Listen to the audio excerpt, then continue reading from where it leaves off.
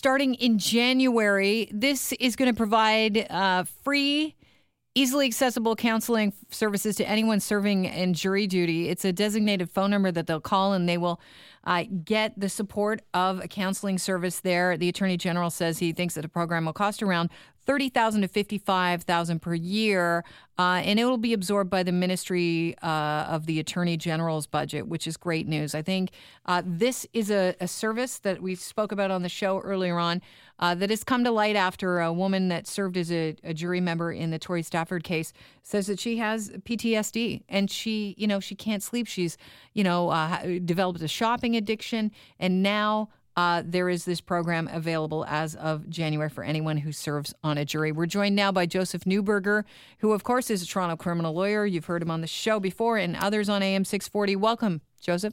Thank you very much. Listen, as first responders out there, court workers, are they getting this type of support already?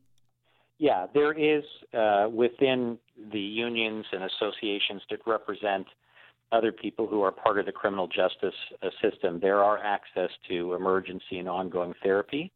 I'm not sure as to how fulsome and how long-term it is because much of this is funded through either a union or through government. Sometimes there's restrictions, but there is definitely access to meaningful therapy, and we have not had anything for jurors at all up till now. In your opinion, was this a long time coming? Yeah, I think it's a great idea because there are some horrific cases. I mean, thank God they're few and far between, but when you're sitting on something like the Tori Stafford case or some other ones, and there have been some horrific ones in the past, it can really take its toll on a member of the public who's doing their civic duty, sitting in as a juror, trying to do their best to assess a case, and they are just exposed, and there is secondary trauma that people experience, not to mention the judges and the people who are in the court, including the lawyers. So they are definitely due for this type of help. You've been a Toronto criminal lawyer for a long time. You must have sat in on some serious cases that are disturbing to most. Is it the testimony or is it the evidence that sticks with you most? Oh, God. It's both.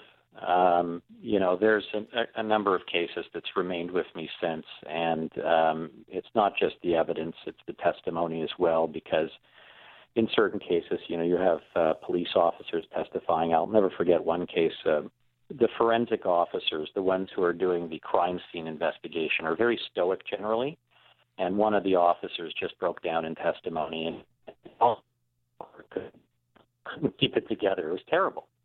And these things just remain with you as you try and be as desensitized as possible. You are a human being, and you're very affected by it. So, do you think is this idea going to make people more likely to be, I guess, willing to serve on a jury? The fact that they'll have a program that would help them out if they face disturbing testimonies and such. Yeah, I mean, I think it might enter into some people's mind. I think the general challenge, having done lots of jury trials, is the fact that if you're on a complex case, whether it is a horrific one or not, it takes a lot of time. And people work, they run their own businesses, they have childcare or caring for elderly parents. It's very hard to take 6, 8, 12 weeks out of your life to sit on a panel. So there's a number of issues: remuneration, support from your employer. If you're self-employed, how do you keep your business going? So there's a lot of issues. But this will go a long way to helping people who know once they're being vetted for that type of a case, will know that there is the possibility of help. But, you do expose yourself to this type of evidence. It can be very challenging, even in the face of therapy. Yeah, I guess, no one's going to think, okay, PTSD down the line. No, you don't think that. You're just thinking, how is my life going to change? You are not even aware of what you're going to hear. No, and I have to tell you, I always say this a lot. We're very fortunate in Canada because Crown attorneys and judges and defense lawyers, we do not play to the emotions as much as they do in the United States. So everybody tries to put the evidence forward in as sensitive a manner as possible because there's also family members of victims that are in the courtroom. So we don't have this type of drama that you do in the United States. But it still is very, very damaging. Would it be a good idea to screen people to see if they can handle it before, they serve on a jury? Is there any way to do that? I think it would be practically impossible. Okay. I mean, you would really need to do some sort of psychological assessment on individuals, and then, who knows what you're getting. I mean, we would make the process of jury selection, I think, far too difficult. Again, even in horrific cases, juries do a very good job. They try and remain on task. And if at the end of the day they are suffering trauma as a result of it, at least they will have access to meaningful therapy without having to pay for it.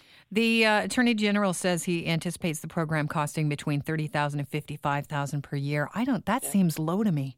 Well, the reality is the majority of trials that we do in the court don't involve that level of horror. I mean, you can really count on maybe one or two hands in the last 5 to 10 years how many truly horrific cases we've had in the court system in Ontario, for example. So many other cases are like drug trafficking cases or, other assault cases, robberies, etc.